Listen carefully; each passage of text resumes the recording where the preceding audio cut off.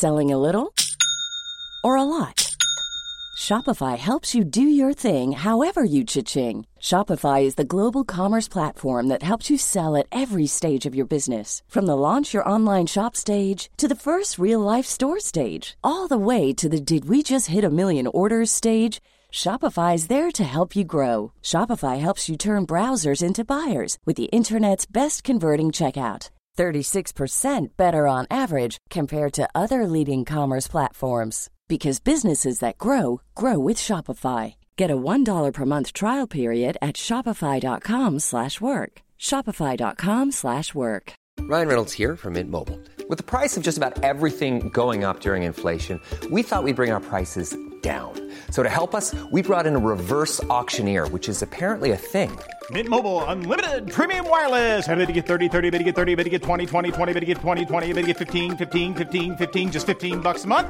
Sold! Give it a try at mintmobile.com/switch. $45 up front for 3 months plus taxes and fees. Promo rate for new customers for limited time. Unlimited more than 40 gigabytes per month. Slows full terms at mintmobile.com.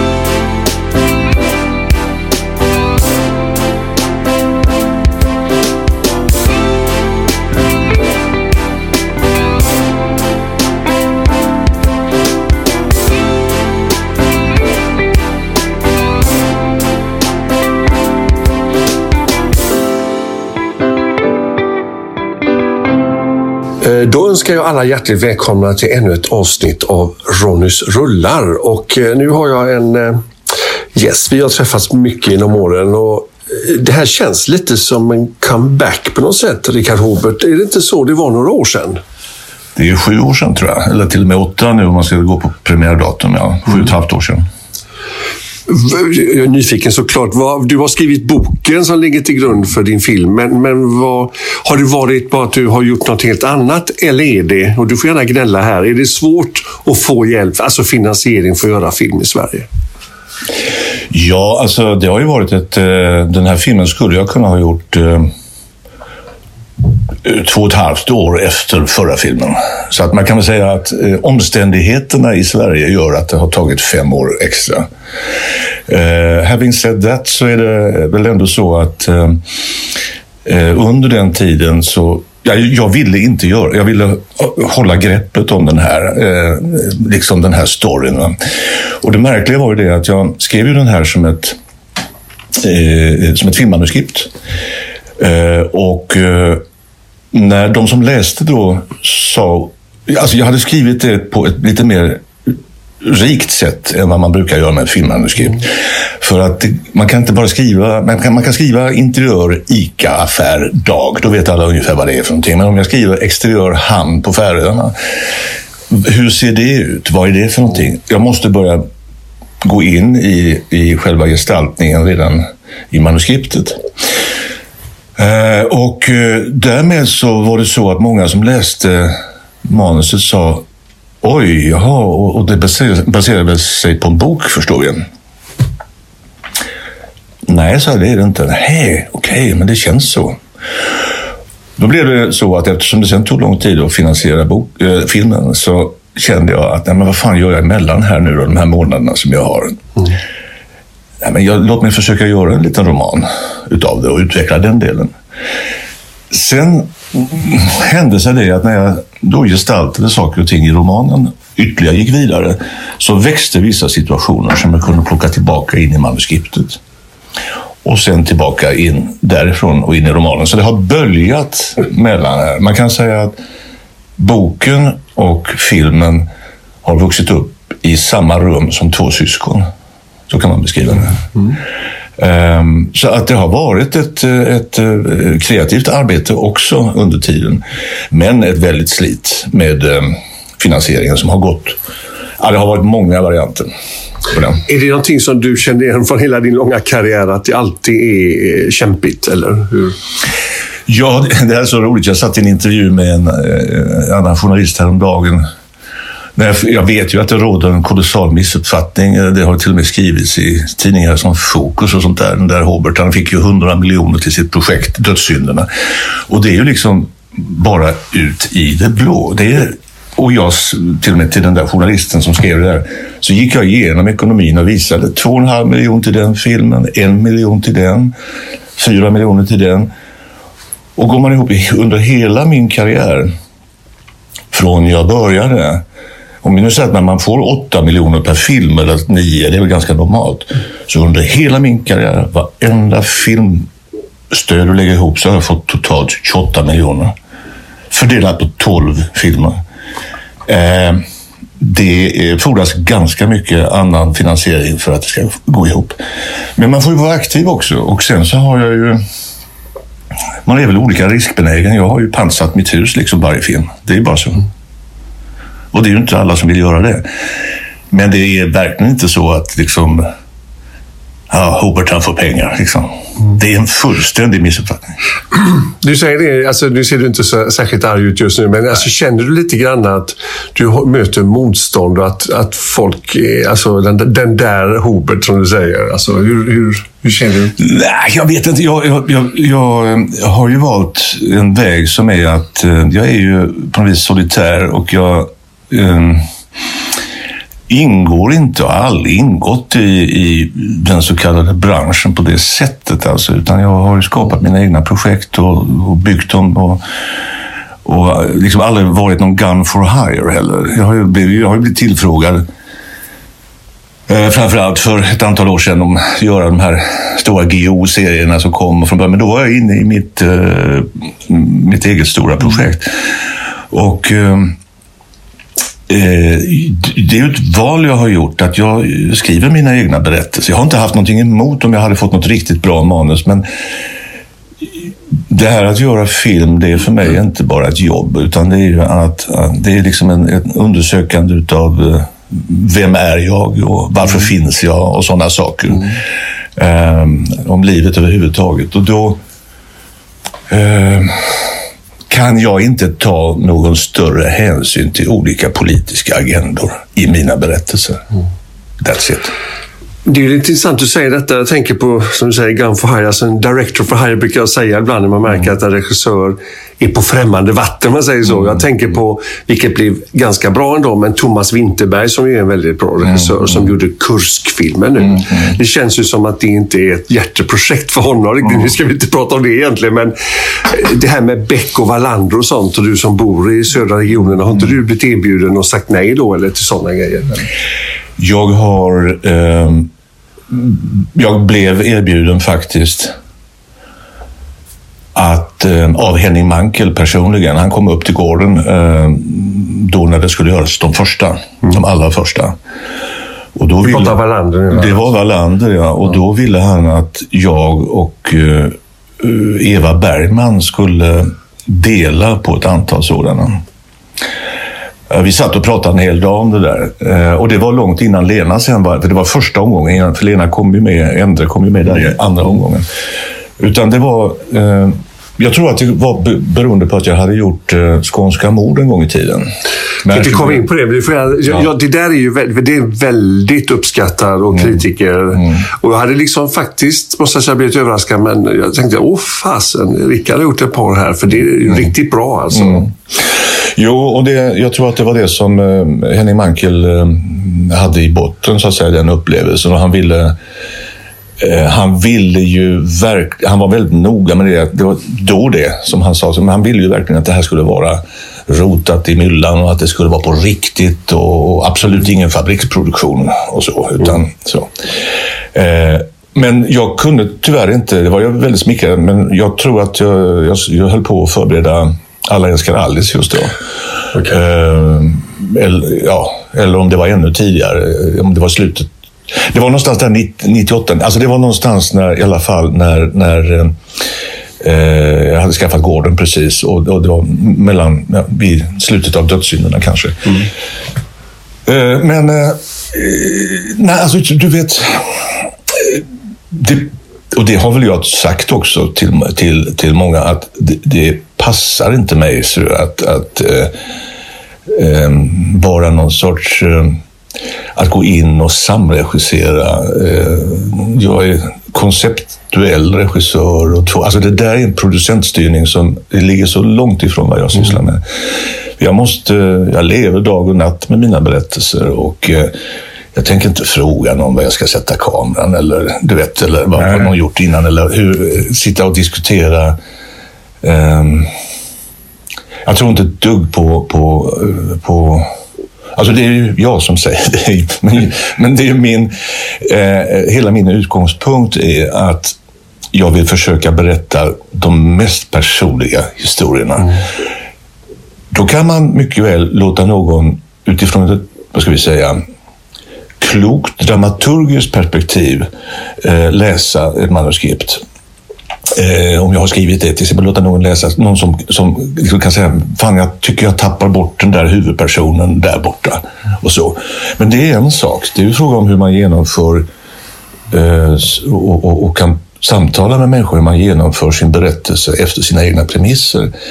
Men att sitta och koka ihop intriger, vad tycker du vi ska göra nu då? Nu är vi 5 minuter från slutet och nu ska vi hitta på det. Alltså du vet, det är så långt ifrån mig. Så att nej, jag blir inte erbjuden de jobben. Det är så. Det är lite auteurtanken här, eller hur? Det är så du vill jobba, va? Du gör dina filmer. Ja, det är inte lite, det är helt och hållet. Ja. det är så. Ja. Det är ingen annan som har något sista ord där. Men däremot så innebär inte det att...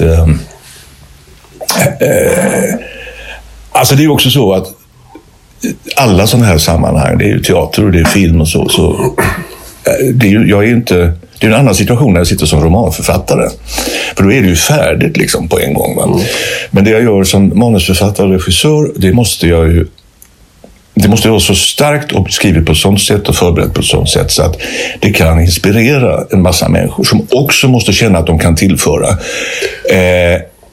Och de överraskar mig hela tiden. Kostymerna som jag har föreställt mig, och jag pratar om dem i allmänna ordalag, om stilen och känslan och så kommer kostymör med förslag som verkligen är det, men absolut inte som ser inte ut som jag hade tänkt mig och sådär, utan det är stimulanser som man måste ge ifrån sig till människor. Och men riktningen liksom måste finnas där. Målbilden måste finnas där. Och det måste finnas en person som avgör, nu är vi framme vid målet liksom. Så inte folk irrar runt på olika håll. Så på det sättet så är det ju naturligtvis, eftersom jag också skriver, så är det min film, men det är verkligen vår film också, för jag kunde inte gjort någonting utan de här människorna. Jag är väldigt beroende av mina medarbetare därför så är det också så att jag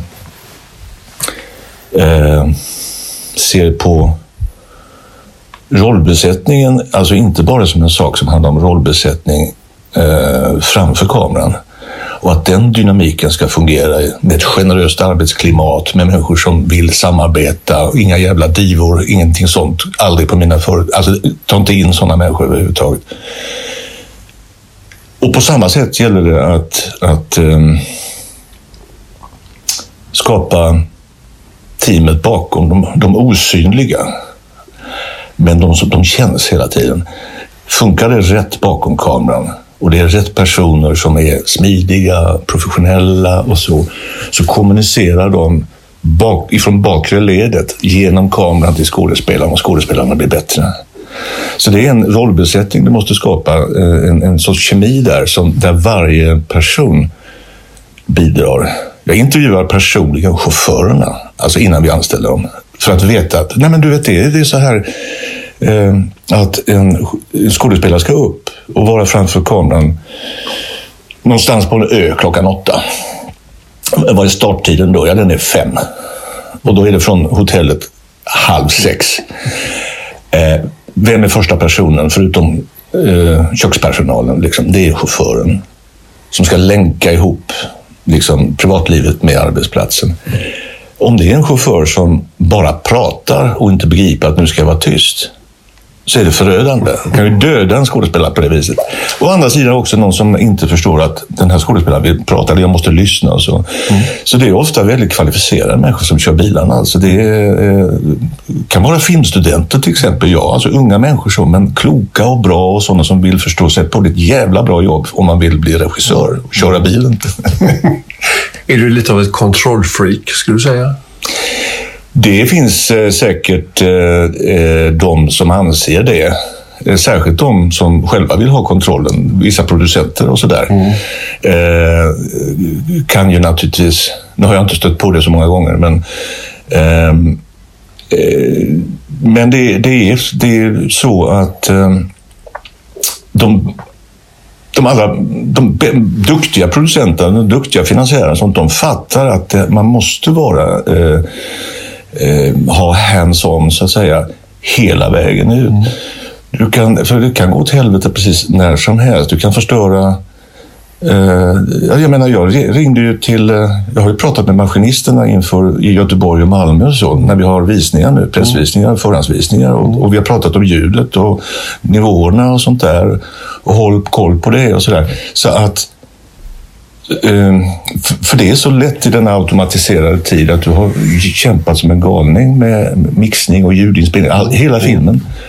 Och sen så, av någon slump så är det för högt eller för lågt eller och avpassat till en amerikansk film eller du vet sådana här saker. Så det är ju alltid liksom... Filmen ska ända fram, sen får man släppa. Jag åker inte runt. Jag har ju hört det. Det finns kollegor förr i tiden som turnerar runt på biograferna i veckor efteråt och kollar det. Det gör jag inte. Men jag tycker det är lite... Jag ringer till Sävsjö eller något sånt där ibland och säger, hur har du det med ljudet? Det är bara så att de kan känna att de gör ett viktigt jobb. Liksom. För det är så. Det måste fram hela vägen. Du, om vi ska försöka hinna med här, för det är ett späckat schema för dig, folk på kö. Jag tänker på, vi kan efter som sagt Skånska mord så har du gjort lite väldigt spännande saker som var det här Ålder okänd och Sommarens 12 månader som var väldigt kul att se dem nu igen. Så där, jag får nästan lite Hammer horror-känsla vissa av dem, så lite klassiska. Hur var det att göra de produktionerna? Ja, det var ju en ynnest. Alltså det var ju en period där när Sveriges Television i Malmö under Ingvar Bengtssons och Bengt Linnés ledning, de två tv-cheferna som fungerar under 80 och 80-90-talet tillsammans, så växte de hade ju en förmåga att dra till sig resurser och fick ett förtroende från Stockholm. Och jag hamnade precis där. Jag kan väl säga att jag hade ju en mentor där som hette Jan Hemmel som dessvärre dog häromåret, men en oerhört lysande begåvning, framförallt som essayist och konstfilmare, men han var också regissör. Alltså han var mångsidig som fan. Och han tog sig an mig någonstans där och pratade för mig inför ledningen. Och så fick jag göra några tv-teater, överraskande. Det var någon annan som inte brakade ihop någonting. Jag fick 4 veckor på mig att göra en stor tv-pjäs och lyckades åstadkomma någonting som var väldigt, väldigt framgångsrikt för tv-teatern. Vilket ledde till Skånska mord. Vilket ledde till att jag kunde lägga fram Sommarens 12 månader, det manuskriptet. Och det var ju stora, alltså långfilmer. Alltså det var ju ingenting som skilde det från biofilm överhuvudtaget. Och jag fick ju välja mina egna medarbetare och jag hade bästa möjliga skådespelare från liksom Sverige. Jag kunde välja vem jag ville. Det var räkmackan innan alltså? Nej, det var ju inte räkmackan. Men, det var liksom... Men det var väl en följd av att... Jag upplevde det inte så då. Jag tyckte att det var ganska välförtjänt, tyckte jag. Ja. men jag förstår ju efteråt att folk kan tänka, vad fan, grabben är liksom bara 34-35 år och han håller på här och gör hur mycket film som helst. Det var ju faktiskt, jag var ju inte mer än, jag tänker på det när jag var ju fan med bara 33-34 år när jag skulle regissera R20. Ja. Men sen växte det där och därför jag kommer ihåg när jag hade gjort 15:e hövdingen då. Nej, jag hade gjort Sommarens 12 månader och Ålder okänd. Då la jag fram mitt förslag till Bengt Linné. Jag sa att jag måste prata med dig. Skulle du kunna tänka? Jag tror att ni skulle kunna vara med om en serie filmer, en svit med filmer. Jag har en idé om detta, en svit med filmer. Måste vi ta en lunch? Så åkte vi ner. Så satt vi där och sa vad är det du säger för någonting? Ja, det ska vara 7 filmer. Långfilmer. 7! För bio också då dessutom. Ja, nej, vad sa det? Om vi kan börja göra det för att tv finansieras, så i bästa fall så kommer det att bli så pass på nivå så att vi kan göra fortsättningen som ett samarbete med biografer. Och han tittade ju lite konstigt, men när jag beskrev det hela så sa jag hör, du har den här idén, den är ju klockren. Jag kan inte sitta här och säga någonting om 7, det är ju 7 år framåt. Men, och då hade han läst 2 av dem. Han hade läst Glädjekällan, manuskriptet, och han hade läst synopsis till Händerna. Och han sa att det här vill vi ju göra. Så jag håller den här nivån så. Men vi börjar med dem, så. Vi börjar med Glädjekällan och så tar vi Händerna sen. Men det var ju en djärvhet, det var ju ett mod alltså. Och det är ju så, det kan jag känna saknas idag. Det är ju utbytt mot ängslighet, eller? Det är exakt så. Det är en otrolig ängslan för att göra fel, för att tycka fel, för att inte vara i rätt grupp. Och det blir ju förlamande. För att om du ägnar dig allt för länge åt sådana tankar och börjar liksom, också som konstnär, om du då börjar tänka efter vad är det jag kan få igenom nu och hur kan jag få stöd, så börjar du forma dina berättelser efter stödmöjligheterna, och hux flux så har vi fått östtysk beställningskonst. Så lätt är det. Så att jag vet inte, nu låter jag. Mom deserves the best, and there's no better place to shop for Mother's Day than Whole Foods Market. They're your destination for unbeatable savings, from premium gifts to show-stopping flowers and irresistible desserts. Start by saving 33% with Prime on all body care and candles. Then get a 15-stem bunch of tulips for just $9.99 each with Prime. Round out Mom's menu with festive rosé, irresistible berry chantilly cake, and more special treats. Come celebrate Mother's Day at Whole Foods Market. Ready to pop the question? The jewelers at BlueNile.com have got sparkle down to a science with beautiful lab-grown diamonds worthy of your most brilliant moments. Their lab-grown diamonds are independently graded and guaranteed identical to natural diamonds, and they're ready to ship to your door. Go to BlueNile.com and use promo code LISTEN to get $50 off your purchase of $500 or more. That's code LISTEN at BlueNile.com for $50 off. BlueNile.com, code LISTEN. There's never been a faster or easier way to start your weight loss journey than with PlushCare. PlushCare accepts most insurance plans and gives you online access to board-certified physicians who can prescribe FDA-approved weight loss medications like Wegovy and Zepbound for those who qualify. Take charge of your health and speak with a board-certified physician about a weight loss plan that's right for you. Get started today at plushcare.com/weightloss. That's plushcare.com/weightloss. plushcare.com/weightloss. Ja, jag vet det, jag låter väldigt tillspetsat när jag säger det här, men jag kan också säga att det kanske är inför mig själv så kan jag känna att det i alla fall nästan är ett kvalitetsmärke på en film som inte har fått stöd från institutet. Så som det fungerar idag. Och jag menar inte att vara nedlåtande på något sätt, utan det är mer som en polemiskt inlägg som jag kan säga det. Men det är ju allt för mycket som liksom regisseras av Svenska Filminstitutets politiska ledning. Och det är obegripligt att det får fortgå. Sen kommer det ändå en och annan rasande bra film. Jag måste också framhålla, när jag nu har chansen hos dig att säga detta om filmer som inte får stöd.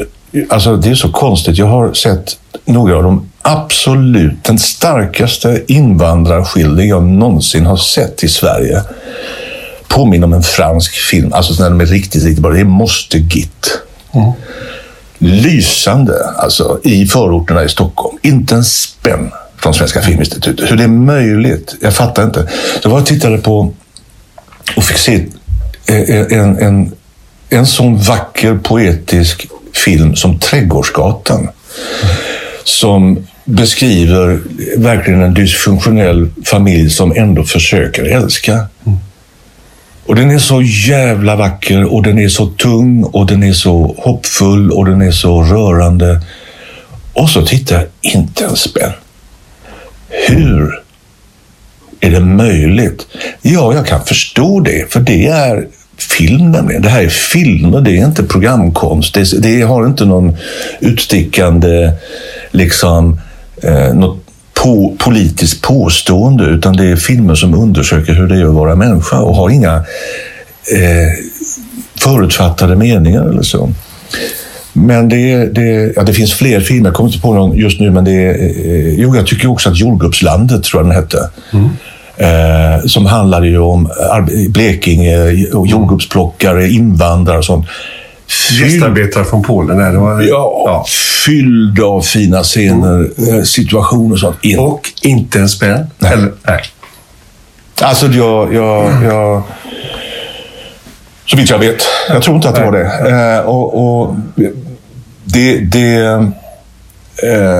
vad har gått snett då, Rickard? För det har gått snett, eller hur? Ja, alltså jag tycker att det finns, jag kan säga så här, det är också saker som har varit bra. Jag tycker att det var det behövdes, vad ska vi säga, en sorts förnyelse och vissa saker behövdes sägas. Jag tycker, och en satsning på den kvinnliga filmen tycker jag var helt riktig. Men jag förstår inte, alltså det tar tid att få fram nya filmskapare. Man gör inte unga kvinnor en tjänst genom att när de är 24 år gamla genom 10 miljoner och göra en film. De gör aldrig någon film mer. Alltså, du måste bygga, det vet ju bokförläggare, du måste bygga författarskap, du måste bygga regissörskap. Du kan inte, bara för att du ska uppfylla en kvot och ha ett bra bokslut på det Svenska Filminstitutet, så kan du inte låtsas att det går att fylla upp kvoten med den kvinnliga kvoten på 1 eller 2 år. Det fungerar inte så. Jag tycker att styrningen alltså den har ju gått så långt så att det sitter ju en av de människorna som sitter på institutet, eller i alla fall har suttit där, för nu är det flyttat, var ju rekryterad från Sveriges Television, där hon alltså hade som arbete att försöka prata med manusförfattare om de kunde byta ut de kvinnliga replikerna mot eller manliga replikerna och lägga dem i kvinnornas mun istället, för att man skulle få lika många repliker i ett drama. Alltså det där med, på sådana punkter så menar jag att det har gått väldigt, väldigt långt. Jag ser ju filmer nu som man bara tänker, vilken folkgrupp är det som saknas nu här i den här filmen? För man försöker få med alla folkgrupper och alla sexuella minoriteter. Inkluderande, va? Ja, i samma film, i film efter film. Och då tycker man väl kanske att vi har gjort någonting för mänskligheten genom detta, att vi ställer de krav. Jag tycker inte det. Jag tycker att det är ett grovt förenklat sätt. Jag förstår ambitionerna bakom, men det är inte av respekt för vad konst är eller skapande. Det är någonting annat.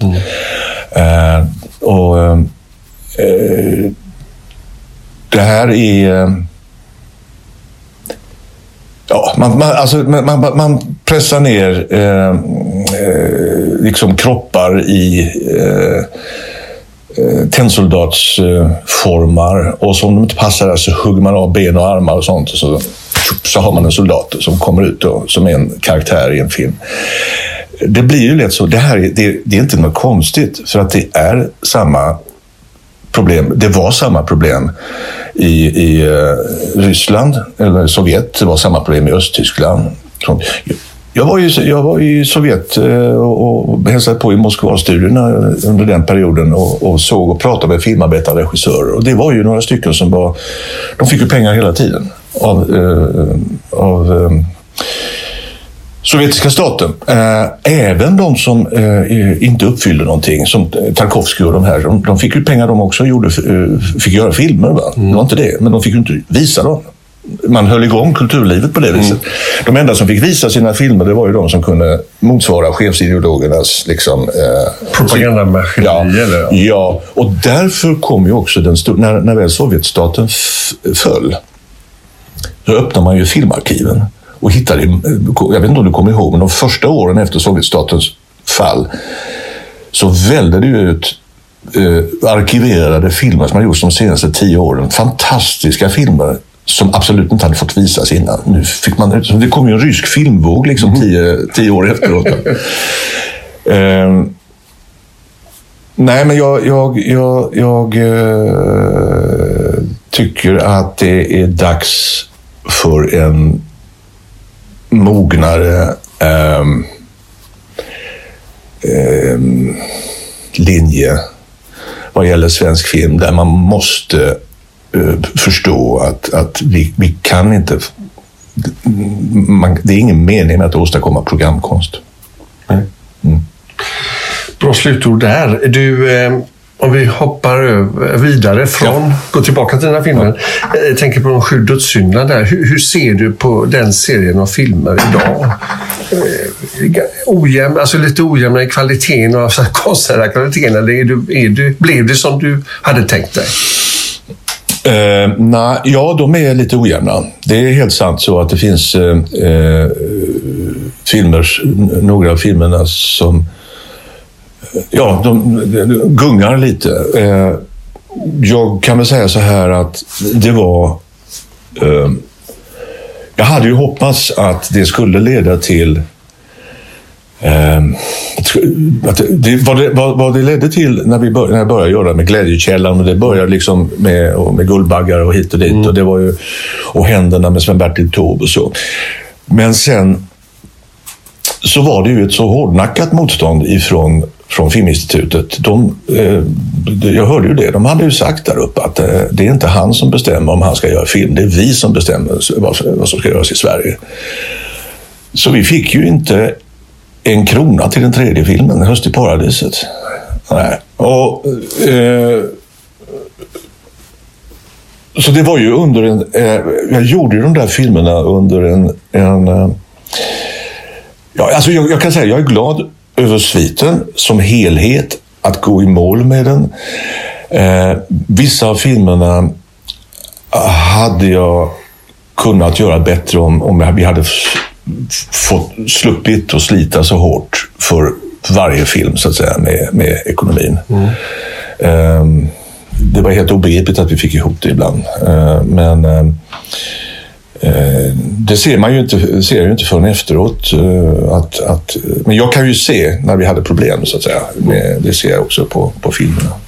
Men jag tycker ändå att den som en helhet så blev det den studie över 3 generationer, som den sista generationen pensionärer och liksom rock'n'roll-generationen och den nya unga, det framväxande nya Sverige och jag märker ju att det är ju väldigt många som ser om, och fortfarande så möter jag folk på gatan som säger att vi samlas alltid och tittar på den eller den filmen på sommaren och sådär.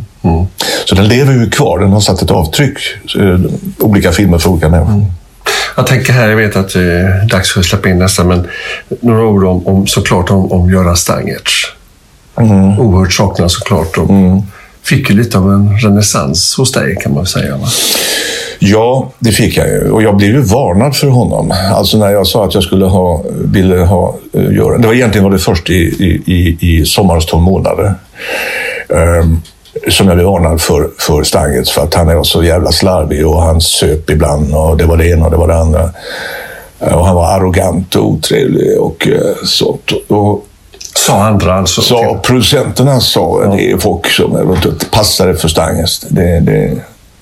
Och jag har aldrig riktigt brytt mig om det där, för att ibland stämmer det naturligtvis med rykten, men det är också folk som har sina skäl och har sina startarrykten.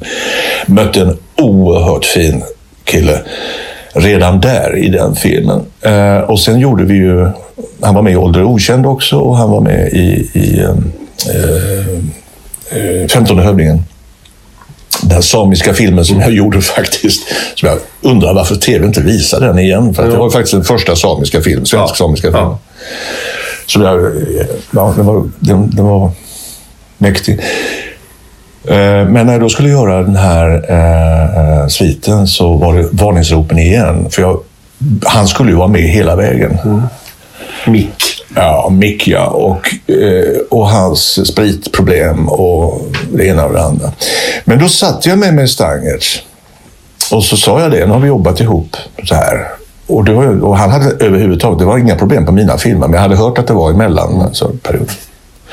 Så sa jag det till dem att det är så här att nu, om du ska göra det här, Göran, så handlar det om flera år framöver. Och du sänker hela projektet.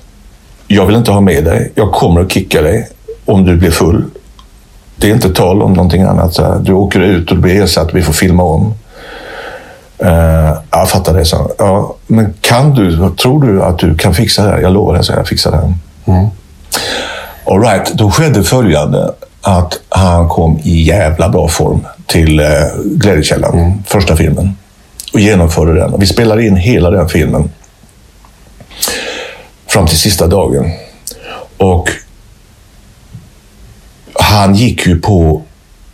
Jag kunde ju se att det var inte lätt. Han drack ingenting liksom. Men det var bara Ramlösa och det var sådär.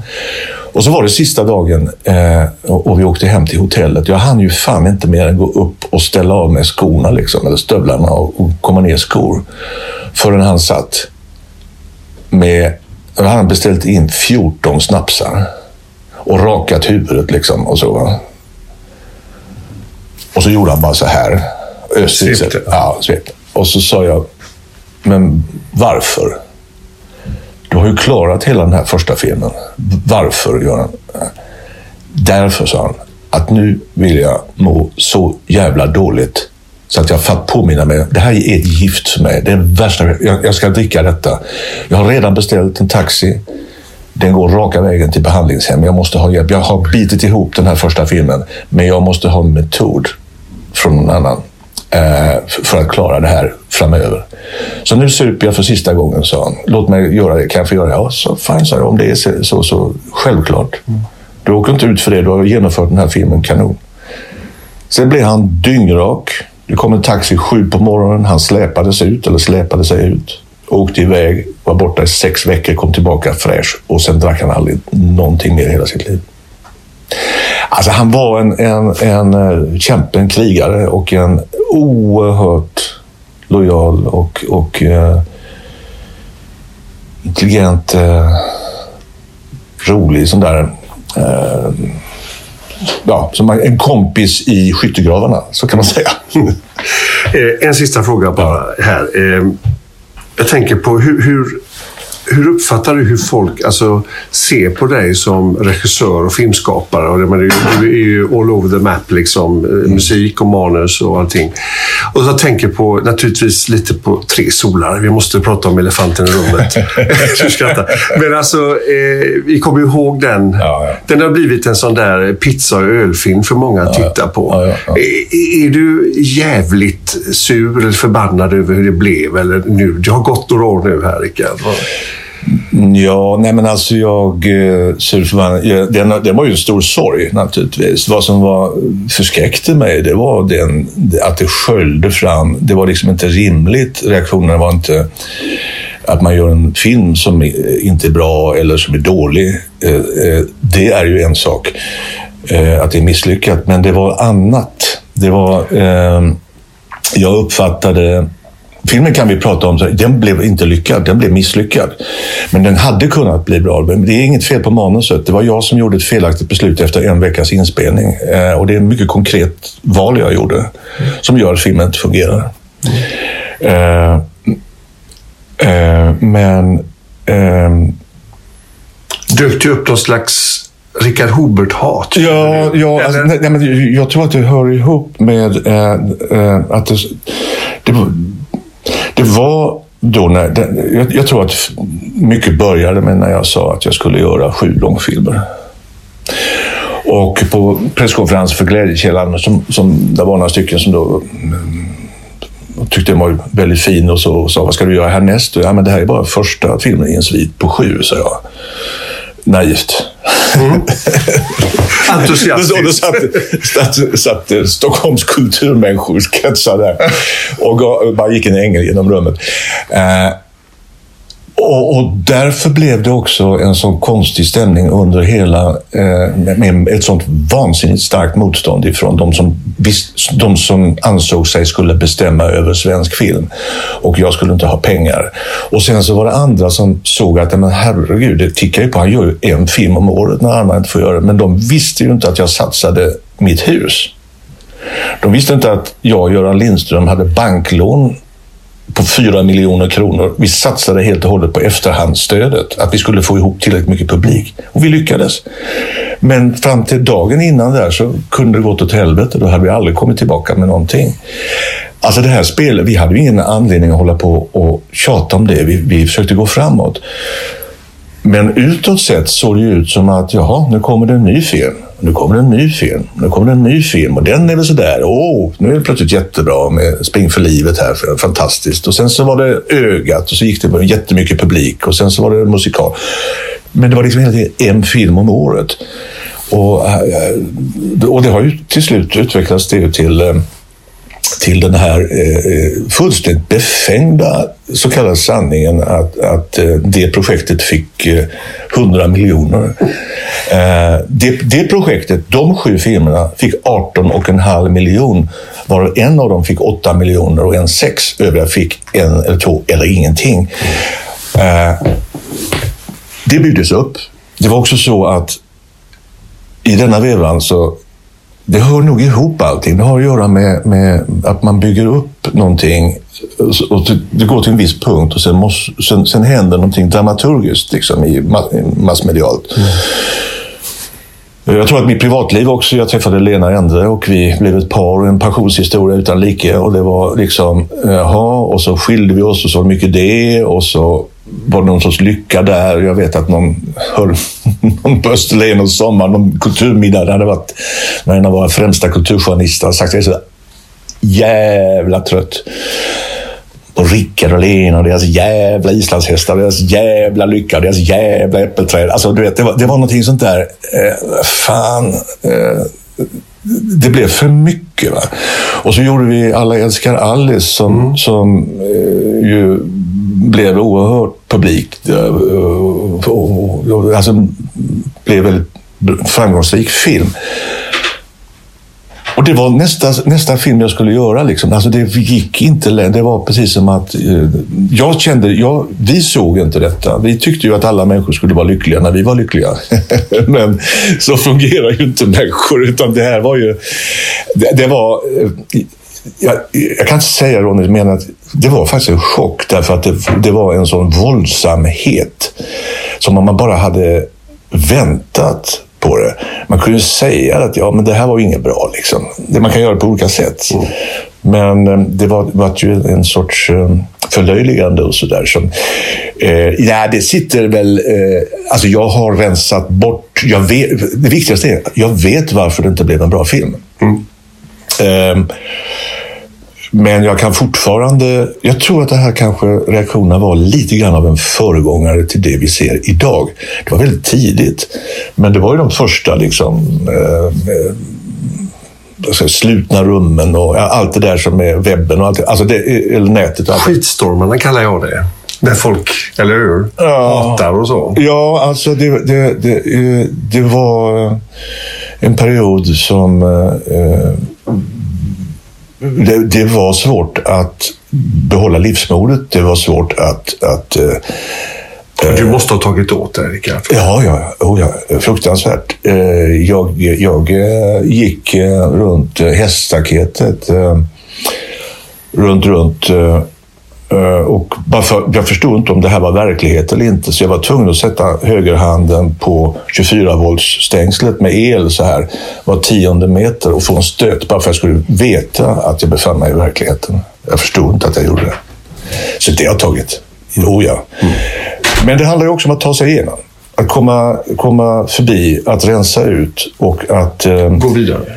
Ja, och framförallt så kan man säga så här att det som är centralt för allt som har att göra med skapande och sånt, och man ger sig ut som man gör med en film, det är att veta att man har att skapa en bas. Här är jag hemma. Här, jag bor där jag vill bo.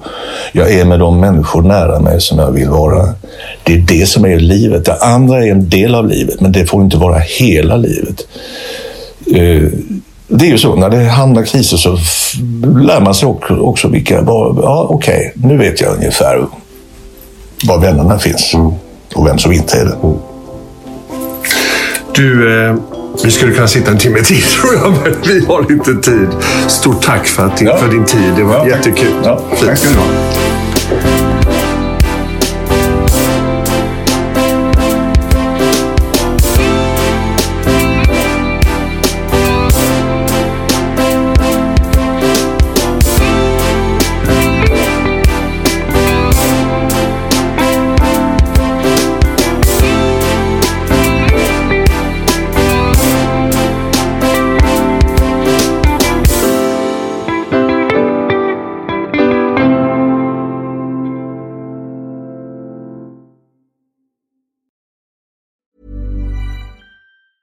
Planning for your next trip? Elevate your travel style with Quince. Quince has all the jet-setting essentials you'll want for your next getaway, like European linen, premium luggage options, buttery soft Italian leather bags, and so much more. And is all priced at 50 to 80% less than similar brands. Plus, Quince only works with factories that use safe and ethical manufacturing practices. Pack your bags with high-quality essentials you'll be wearing for vacations to come with Quince. Go to quince.com/pack for free shipping and 365-day returns. Imagine the softest sheets you've ever felt. Now imagine them getting even softer over time. That's what you'll feel with Boll & Branch's organic cotton sheets. In a recent customer survey, 96% replied that Boll & Branch sheets get softer with every wash. Start getting your best night's sleep in these sheets that get softer and softer for years to come. Try their sheets with a 30-night guarantee. Plus, get 15% off your first order at bollandbranch.com. Code BUTTERY. Exclusions apply. See site for details.